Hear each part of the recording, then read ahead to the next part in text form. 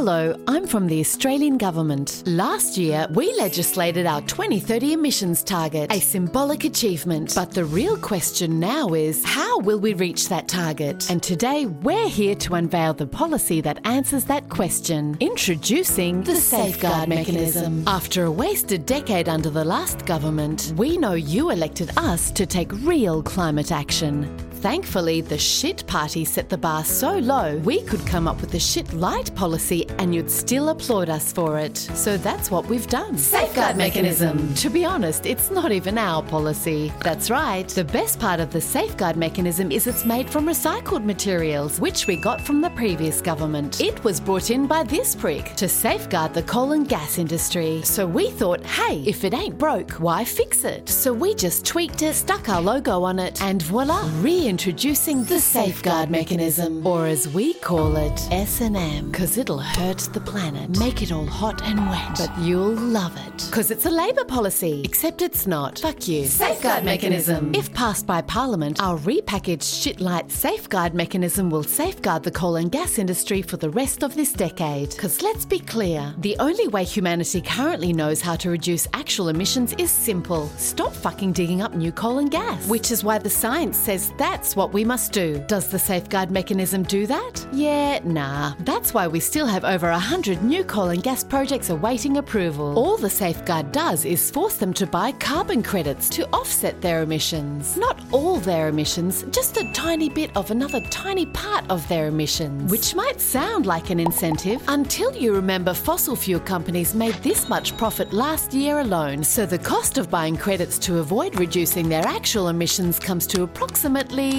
fuck all. Does the Safeguard at least limit how many credits they can buy? Nah, which means our mates can even increase emissions, pay to offset them with credits and still claim to be net zero. Given our climate policy relies entirely on carbon credits, it would be a real shame if those credits turned out to be bullshit. Thankfully, we just held an inquiry into their integrity, and who better to appoint to it than people linked to the carbon credit industry? But don't worry, the inquiry looked at all the evidence from the ANU, evidence the inquiry itself commissioned, even evidence from companies that sell carbon credits, all of which suggests they're mostly bullshit, and then concluded they're essentially sound, cool and normal. By now you're probably wondering, if our policy to reach our 2030 target doesn't stop new coal and gas projects, doesn't reduce most emissions from existing ones, lets them buy infinite credits to offset emissions with credits that don't offset emissions, does it really do anything?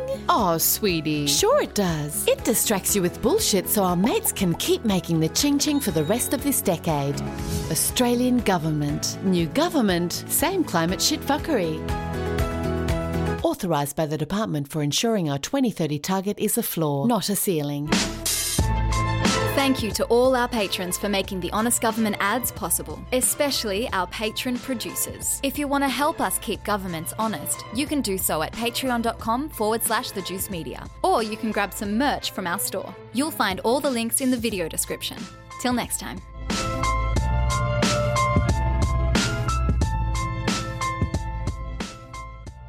Subscribe now, or else.